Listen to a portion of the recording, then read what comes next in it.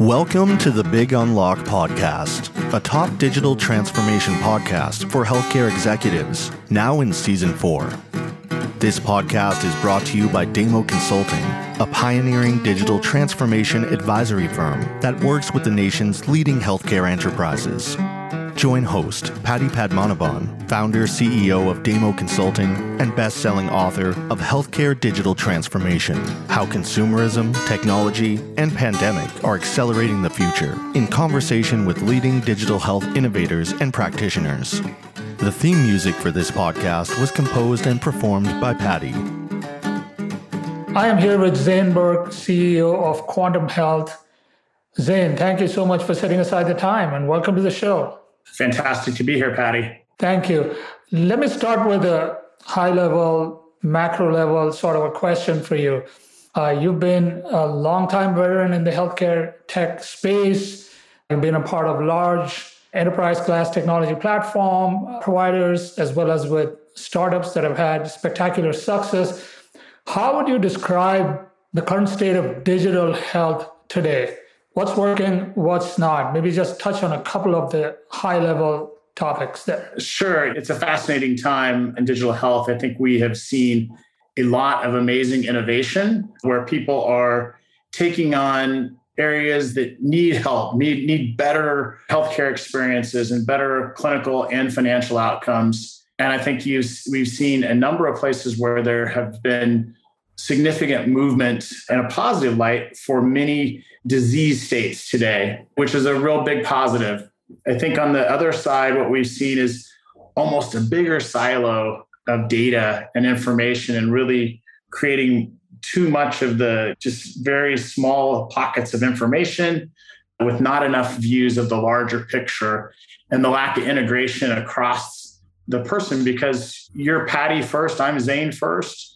I like to go to concerts and drink wine, and that's what I do my healthcare for. I don't do healthcare to do healthcare. I don't think anybody does healthcare to do healthcare. I think they really do it to live their life.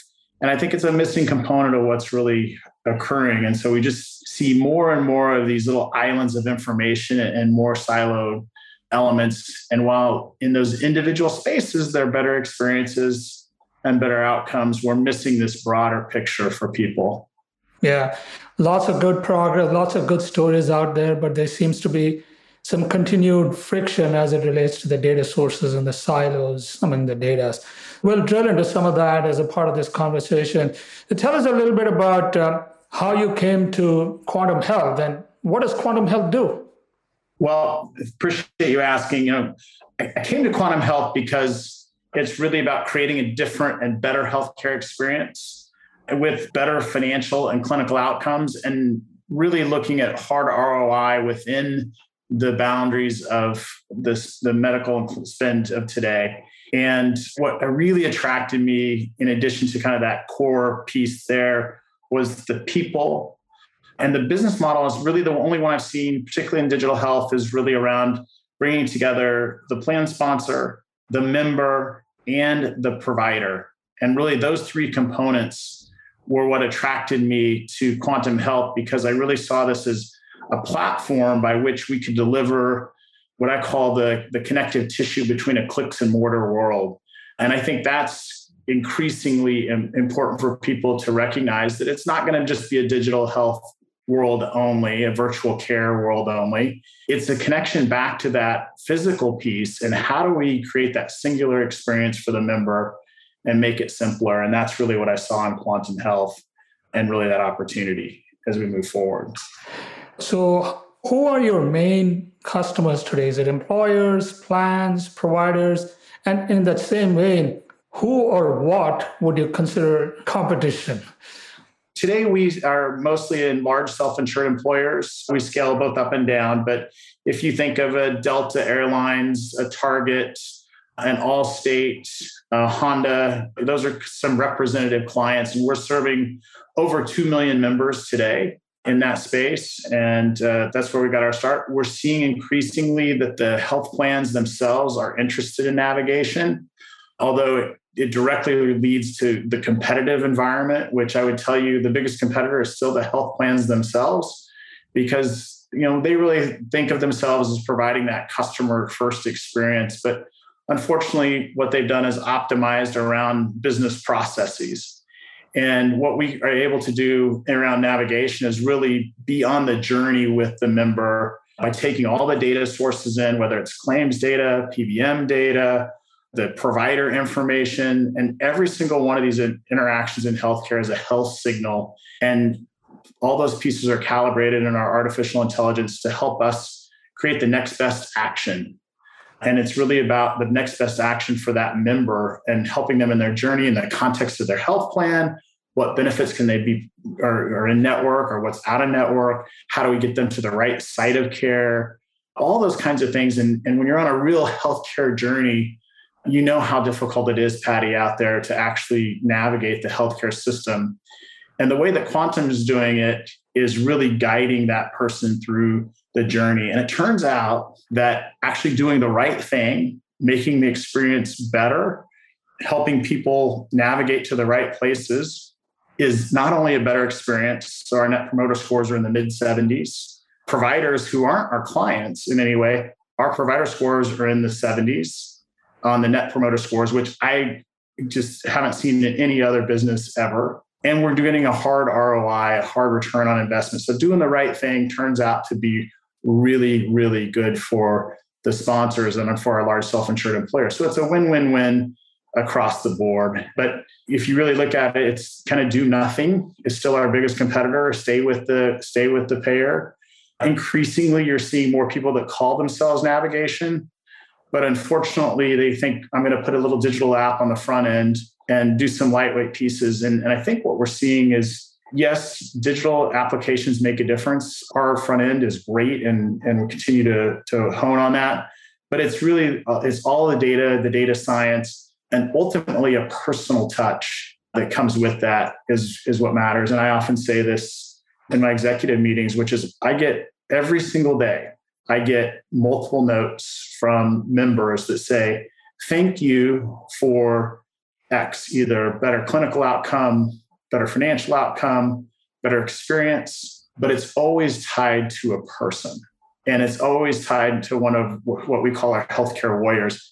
I've never gotten a response that said, thank you for writing that software. And I think that's what healthcare is. It's intensely personal.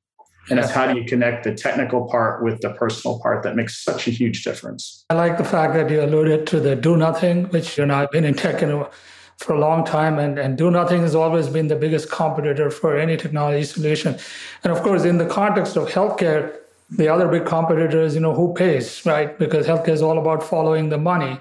So could you take that question, who pays for the solution in this context? As a self-insured employer, I guess the answer is kind of obvious, but I'd like to hear that anyway. Employers hire us and pay us a per member per month fee, and on behalf of their members, and to really we become the front end both for an interaction for their members. So they would engage with us, as would our providers, to get paid on the backside. So literally, we create a model where it's a single. We're in the life flow of that member. We're in the workflow of that physician office. And that's how we often garner a number of these health signals and then also deliver value back to either the member or the provider on those health signals along the way. But it's coming from the sponsor themselves. And the reason the sponsor is creating great experiences for their employees, so better healthcare experiences, but it's also creating better clinical outcomes and financial outcomes as well for the sponsors themselves. And so we're seeing significant ROI on the amount of fees that they're paying. And I think that's kind of the thing when you talk about where's the state of digital health is. Yeah. If you're not driving value, there's just no way you're going to be in the game in the long run. Yeah. And I'll get to that in a minute. But first of all, you mentioned that your NPS scores are in the 70s. You're in Apple territory, so congratulations. So it's really fantastic. And that's a testimony, I guess, to the value that your platform delivers.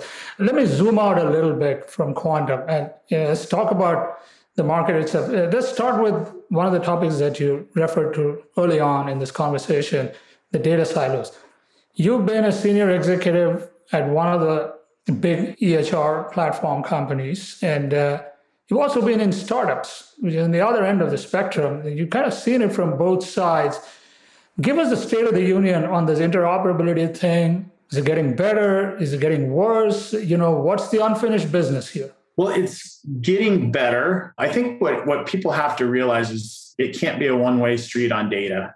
And that goes for everyone involved in the conversation. I think from an EHR perspective, we have to think about what's in it for those EHR companies and what's the value they're going to get back from the connections that they receive. And people may look at that and say, that's a bit of a jaundiced view.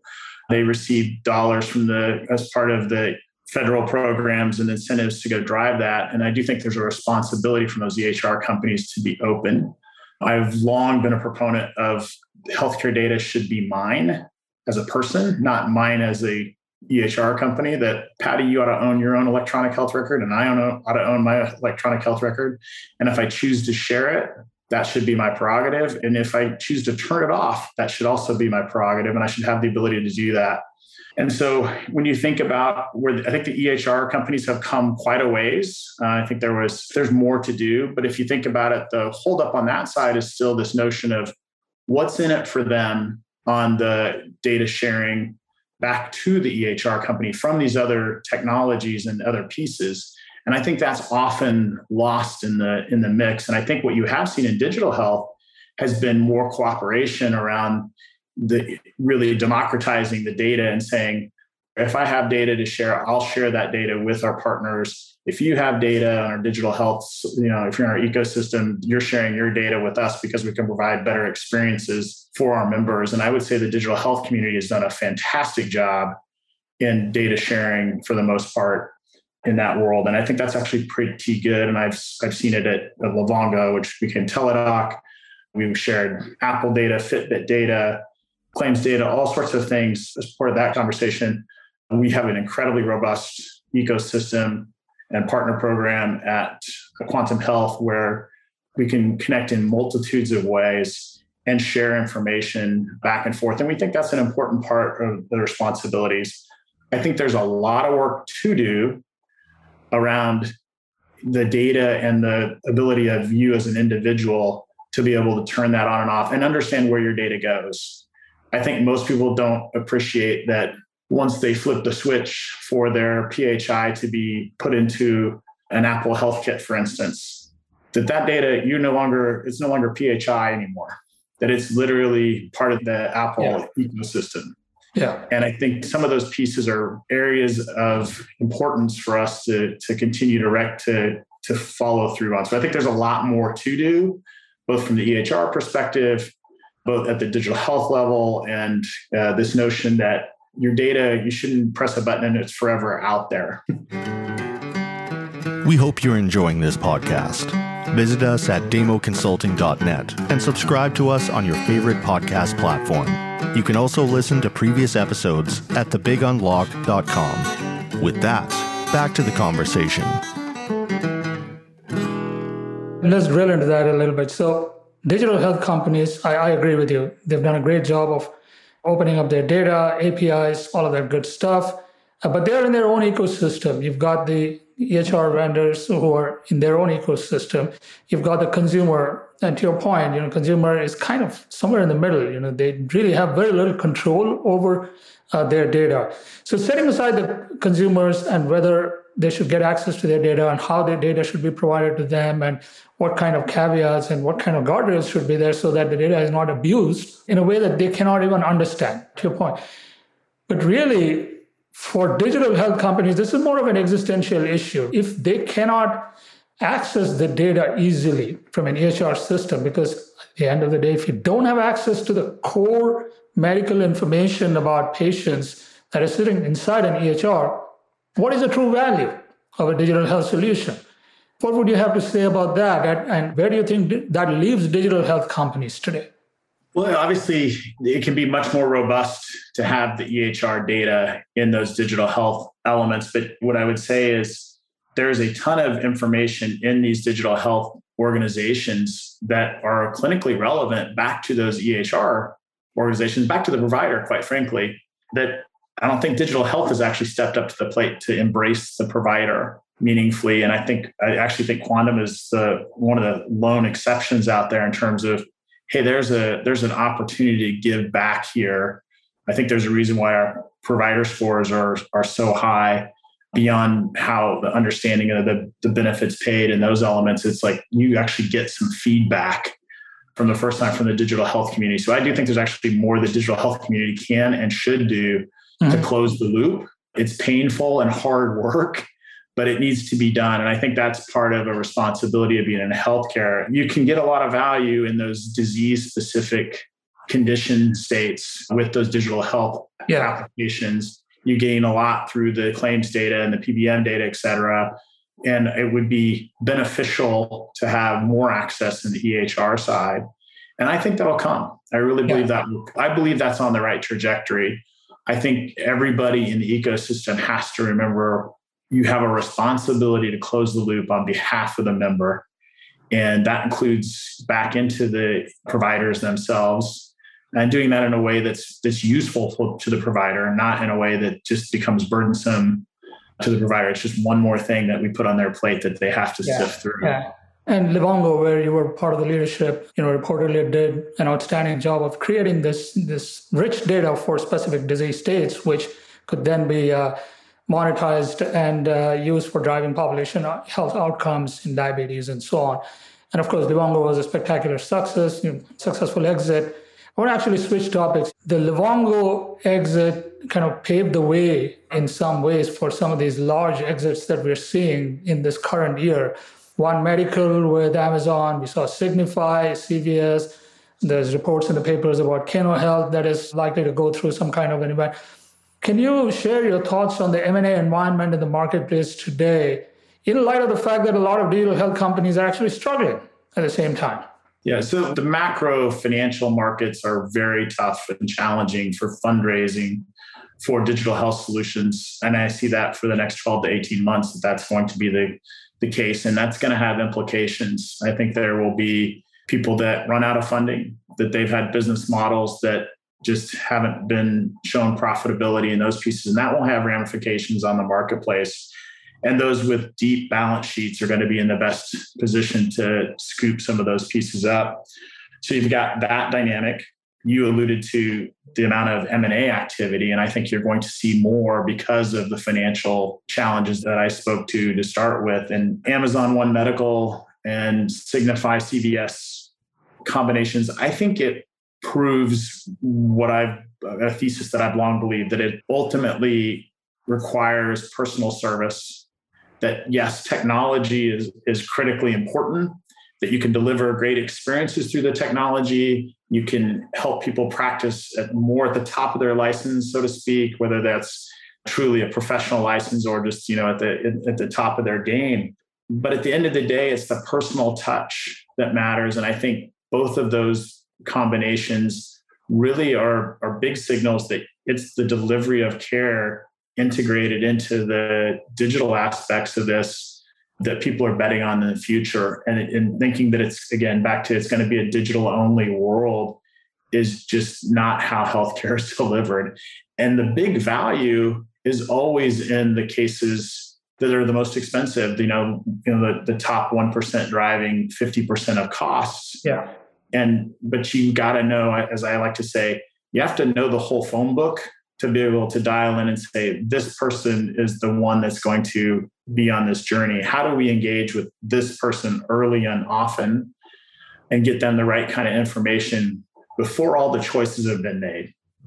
And I think that requires the digital pieces along with the personal touch pieces. And I do think you're going to see much more M&A activity for those who have deep pockets on a go-forward basis. Well, so it's a perfect segue. Speaking of deep pockets, and you've got big tech firms like Amazon that are actively getting into the core healthcare services space. And in that sense, they're clearly distinct from the other big tech firms who have chosen to remain technology providers to the healthcare ecosystem instead of directly getting into the healthcare business themselves.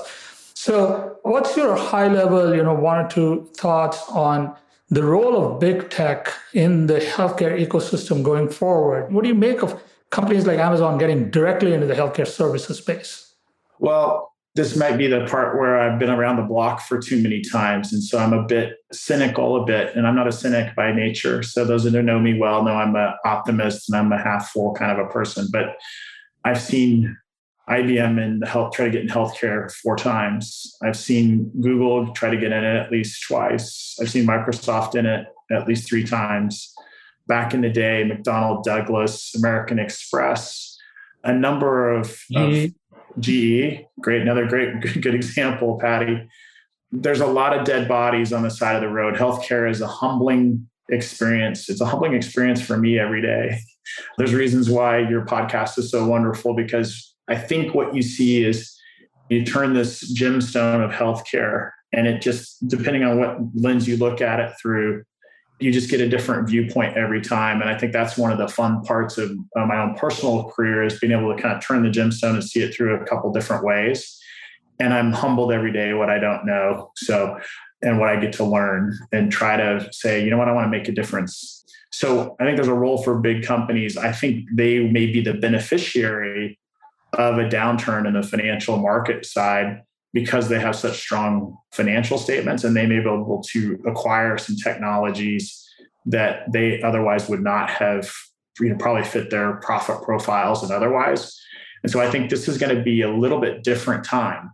While I'm on the one hand cynical because I've seen large companies not be successful, I'm on the other hand hopeful that they'll provide the kind of capital that's going to be necessary to see some of these technologies reach their full potential. And so I can be on the one hand pessimistic, on the other hand optimistic, and say that'll happen. I look at the company I used to be associated with at Cerner and Oracle joining that fray.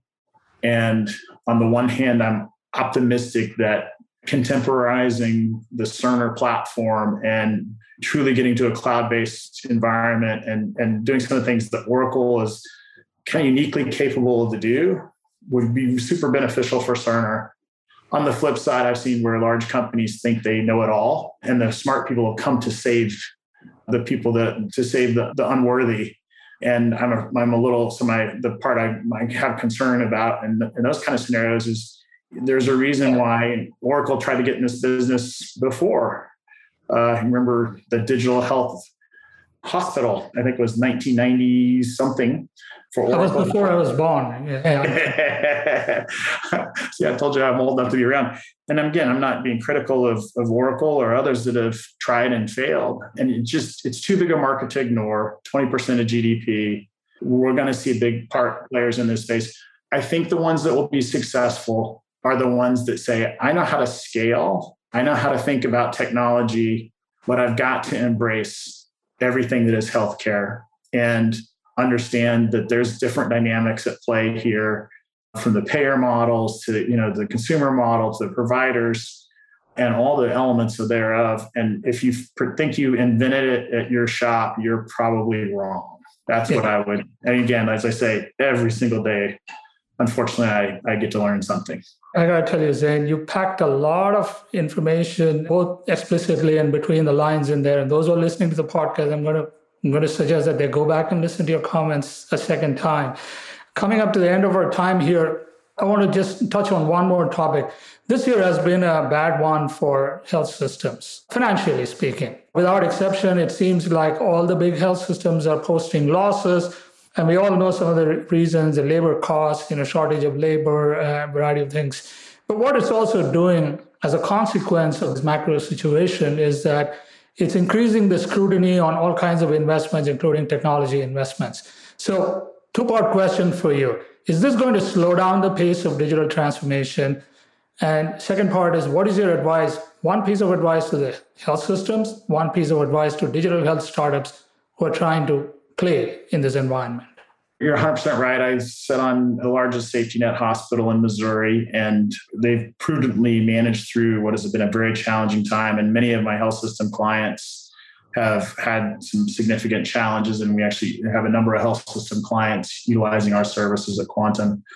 I think they've got to be focused on value received, and also making their own employee base feel loved and cared for.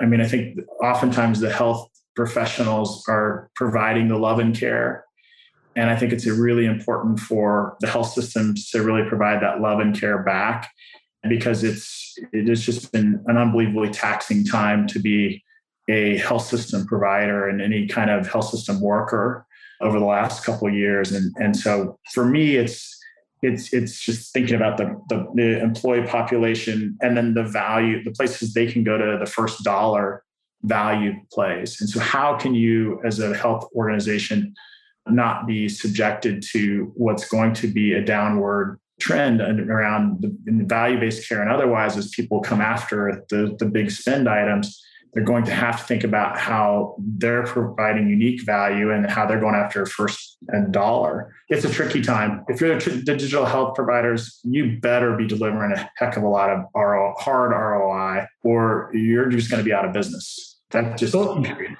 That's what healthcare has always been about, right? Show me the money, So, Zane, I'm afraid we're going to have to leave it there. It's been a wonderful conversation, and thank you so much again for joining me on this podcast. And all the very best to you in your new role at Quantum, and also to the rest of the Quantum team. Thank you once again. Thank you so much, Patty. Really enjoyed the time. We hope you enjoyed this podcast. We invite you to subscribe to our weekly newsletter, The Healthcare Digital Transformation Leader. Write to us at info@thebigunlock.com with your feedback and questions.